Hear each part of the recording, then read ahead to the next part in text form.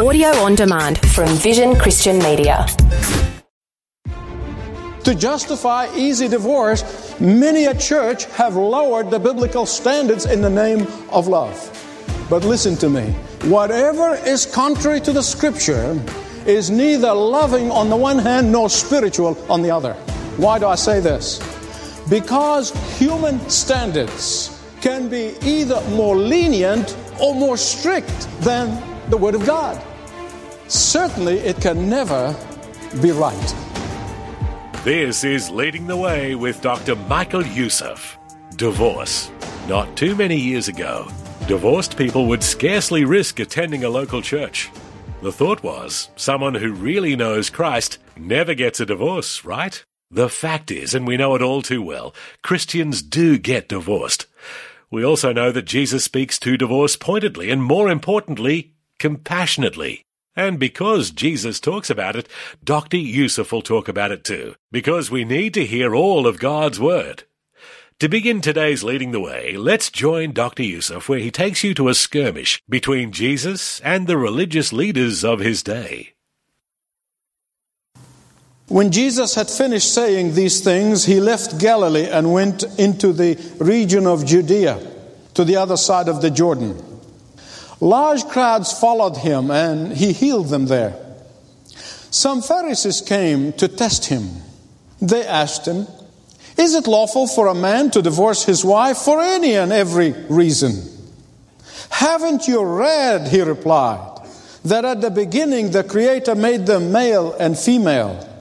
And then Jesus said, "For this reason a man will leave his father and mother and be united to his wife, and the two will become one flesh, so that they no longer two but one. Therefore, what God has joined together, let man not separate." "Why then," they asked, "did Moses command that a man give his wife a certificate of divorce and send her away?" Jesus replied, "Moses permitted you to divorce your wives because your hearts were hard. But it is not this way from the beginning. I tell you that anyone who divorces his wife except for marital unfaithfulness and marries another woman commits adultery." The disciples said to him, "If this is the situation between a husband and wife, it is better not to marry."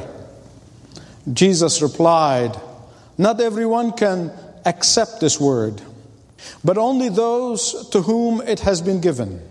For some are eunuchs because they were born that way, others were made that way by men. And others have renounced marriage because of the kingdom of God. The one who can accept this would accept it." There are three things in this passage that I want to share with you, and they all begin with the letter A, just to make it easier for you as I've been doing throughout the series of messages. First, there's an ambush. Secondly, there's authority. And thirdly, there is allowance. Ambush, authority, and allowance. First, you see, the Pharisees are coming to ambush the Lord Jesus Christ. And secondly, the Lord Jesus Christ uses the authority of the Word of God in order to respond to their ambush. And thirdly, Jesus explains as to the scriptural allowance for divorce. The ambush. You see, the Pharisees have tried to ambush Jesus on every side. They tried again and again and again. You see it throughout the Gospels. They tried to set a trap for him. They criticized him, they attacked him, and sometimes they wanted even to kill him. What you must understand is that the Pharisees were the largest denomination, if you like. They were the largest and the most influential party in the Jewish religious establishment. Their lives was full of hypocrisy. They will put on a big front and a good front, but their hearts were corrupt. And the Lord Jesus, in His righteousness, exposed this hypocrisy again and again and again. And they didn't like it one bit. And so in verse 3 of Matthew 19, they came to Him to trap Him. They really did. They came to set up a trap for Him. And the trap was designed to basically discredit the Lord Jesus Christ publicly. The trap was designed to make him fail in public. The trap was designed to stir up the crowds in their passions and in their selfishness against the Lord Jesus Christ. You say, how come? Let me explain to you. For many centuries since the law of Moses was given, women, listen carefully please, women came to be treated almost like private property. They were bought and they were sold. Women were not only mistreated and abused, but they were traded and they were divorced at whim whenever the men wanted to. And the Pharisee denomination was the proponent of this easy divorce. And so, if they wanted to marry somebody else, they gave themselves the license to divorce their wives and marry that person for whatever reason. All kinds of reasons. Now, this liberal teaching by the Pharisees was not only established and encouraged, it was going along for a number of years, but then was kind of codified by the name of Hillel. Hillel died 20 years before the time of Christ. And Hillel taught that a man can divorce his wife for the most trivial reasons. For example, if the wife put too much salt in the food, if she burns the food, if she lets her hair down in public, if she speaks ill of her mother-in-law, God help us on that one. Whatever they decided, they committed. And from Matthew chapter 5 verse 32, the Pharisees knew that Jesus did not go along with this abuse. That Jesus did not go along with this selfish and self-serving reinterpretation, misinterpretation of the Word of God. They knew that from Matthew chapter 5. So they wanted Jesus to be discredited.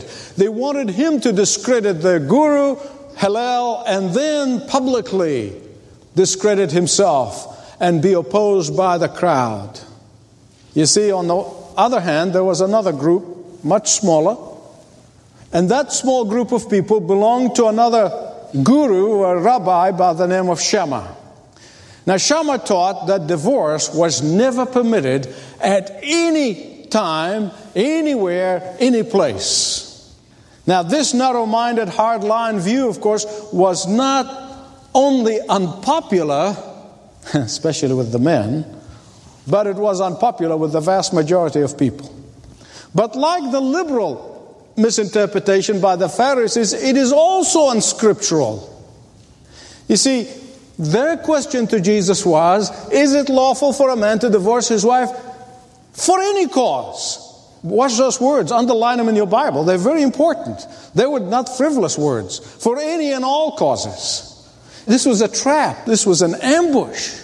And that is why Jesus answered them, was not in the affirming either of the liberal group or the strict group. Not even expressing his own opinion, which he, as the Son of God, the second member of the Trinity, is entitled to do. But he was appealing to the authority of the infallible, inspired Word of God. He took them all the way to Genesis, which brings me to the second point. In Matthew 19, 4, 5, and 6, Jesus answered and said, have you not read that he who created them from the beginning made them male and female?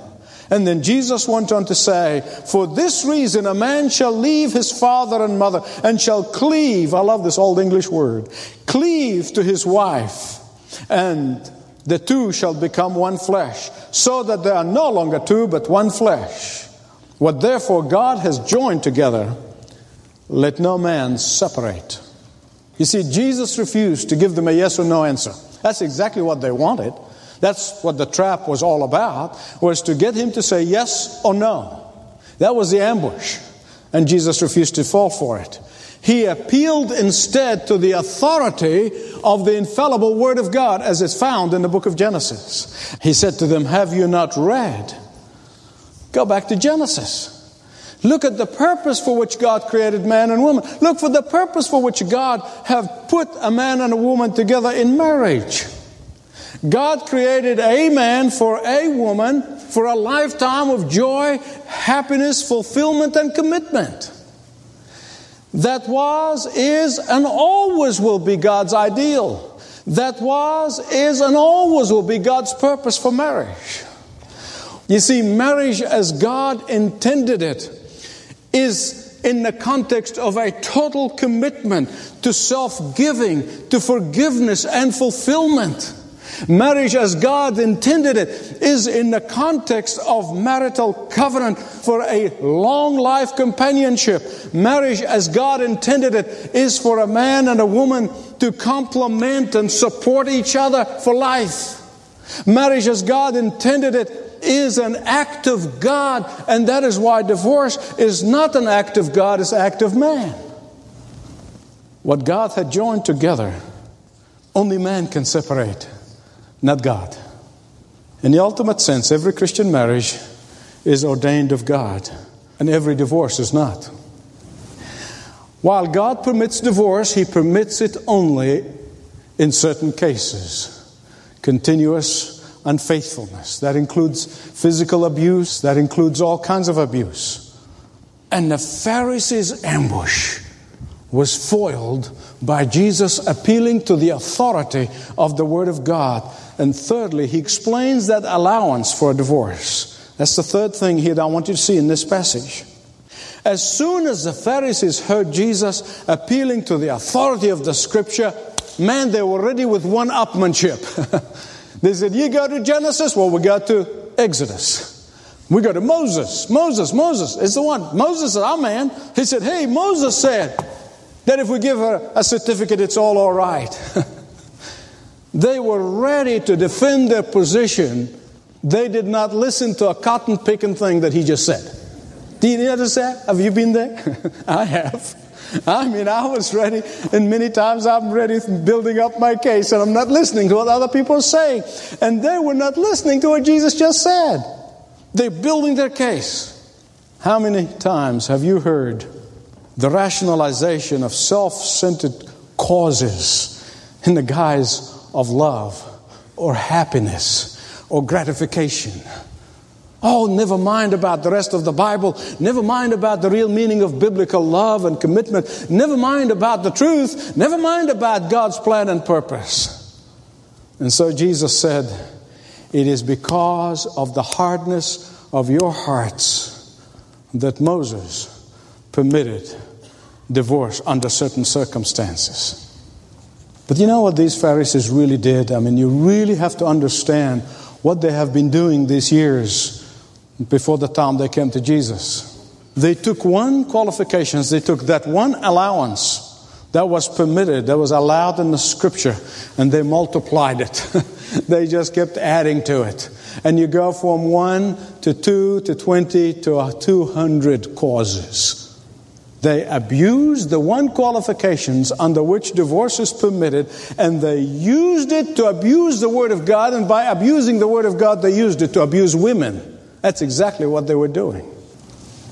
So what did Jesus mean by the hardness of heart? Now I want you to listen to what I'm going to tell you, because I know two things are going to work against what I'm going to tell you. Your flesh and Satan. They'll work on you to misunderstand what I'm going to say. I've not only spent hours understanding the Word of God, I looked up every authority that I can look up to make sure that I'm on biblical and scriptural grounds here. You have to understand what that hardness of heart that Jesus was talking about is all about. Listen carefully, please. That hardness of heart is the condition where the sinning spouse, including adultery, is unrepentant. That's what the hardness of heart. In fact, the word comes when you rub part of your skin. Just keep rubbing there for a few hours. You're going to find that there is a callus there. There's hardness in that skin.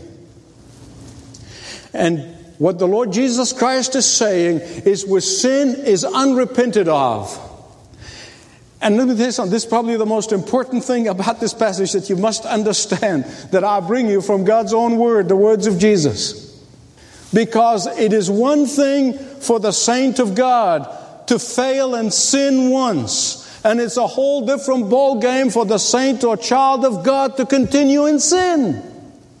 It's one thing for a child of God to err and to fail once and repent and turn to the Lord and be washed and cleansed. And it's another whole different thing for a life of continuous failure without repentance. And that's the hardness of the heart that the Lord Jesus Christ is talking about.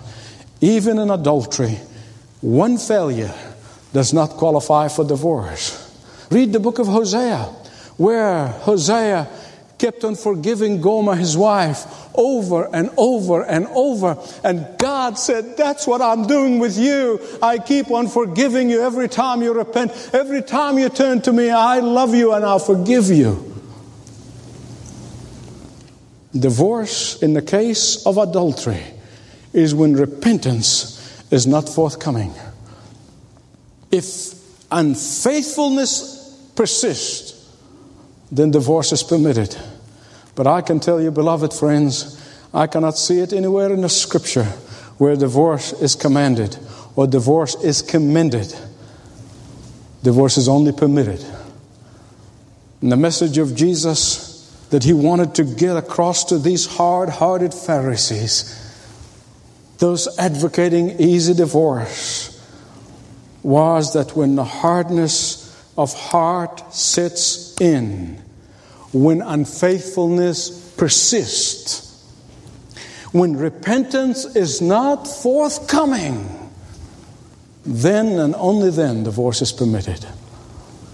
The allowance of the Word of God in verse 9, except for immorality. This clearly permits the innocent party who is divorced can remarry another without committing adultery. But hold the phone, hold the line.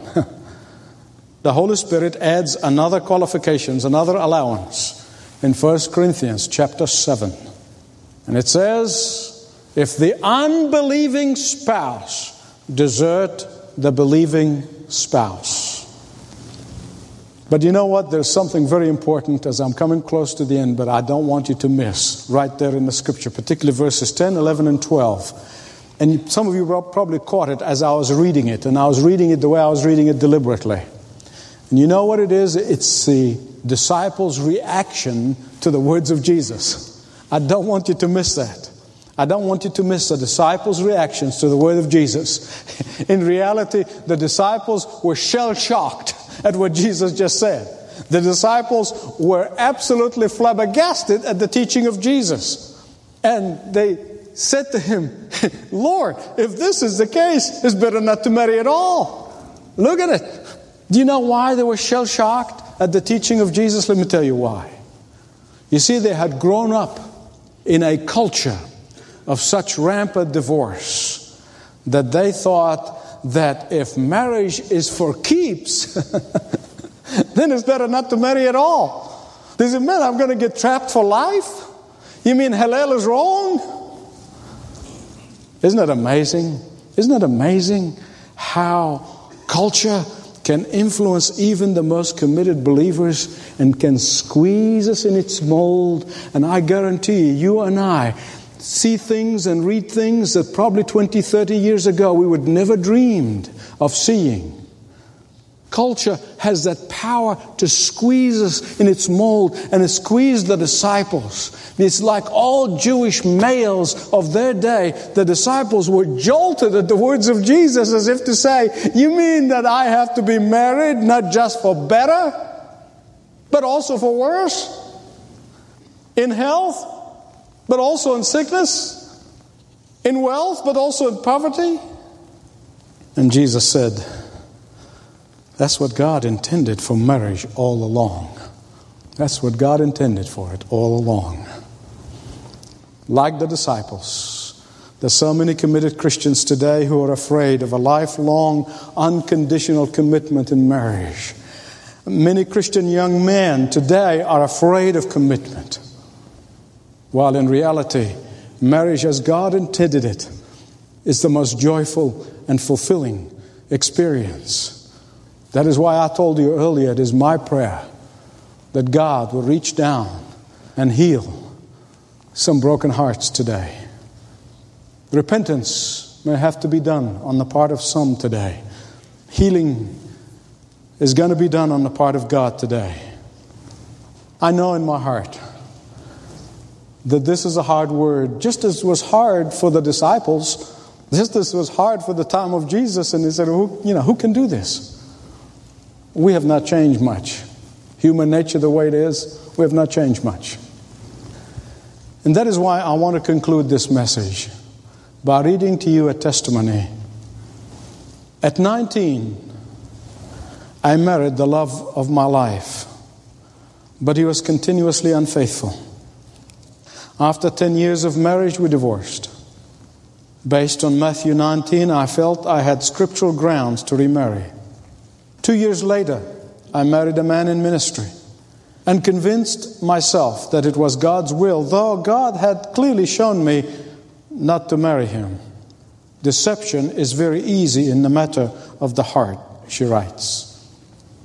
My second husband had been an abused child and was physically and in every other way abusive.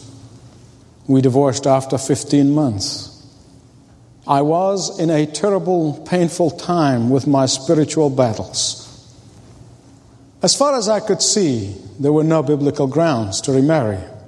I sought the Lord in greater ways and leaned on him as my husband, Isaiah 54.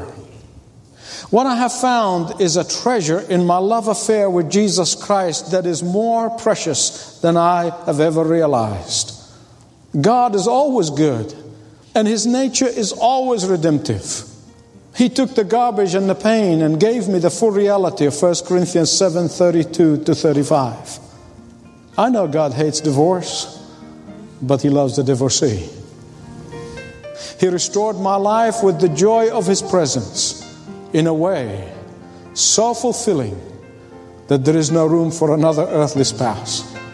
If more people accept the fact that remarriage is not always an option, marriage might be entered into more prayerfully and with full commitment and reliance on the keeping power of God. And divorcees would find the love of their life in Jesus Christ, who will fill every void. End of the testimony. What did Jesus mean? That's the title of Dr. Yusuf's current series on today's Leading the Way. If you missed any portion of this message or would like to listen to the rest of this powerful series, you can listen online, sign up for a podcast, or use your smart home speaker. Information about all of these are available right now at ltw.org, ltw.org.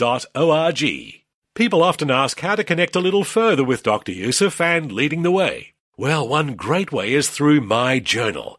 This is a monthly magazine containing some of the most poignant thoughts from Dr. Yusuf and the ministry team of Leading the Way. And best of all, you can get your free trial subscription started right now. Inside My Journal, Dr. Yusuf digs a little deeper into some of his messages from the month. Plus, key staff share news of how God is working around the world. News you will not get from the networks. Get My Journal started when you call 1300-133-589. Once again, 1300-133-589. Or we always have a link for you at ltw.org, ltw.org. The reason why God's people do not give to the work of God sacrificially is because of fear. And fear is the antithesis of faith. Fear is the opposite of faith. And so what God's children have been doing is that they've been living in fear instead of faith. But the day is coming when you got to get serious about faith. That was just a preview of what Dr. Yusuf will be teaching next time on Leading the Way. Make plans to join him for this powerful message when he digs deeper into this thought. Today's program is brought to you by Leading the Way with Dr. Michael Yusuf, passionately proclaiming uncompromising truth around the world. Connect through television, YouTube, Facebook, Twitter, and all of our social media networks. Learn more at ltw.org.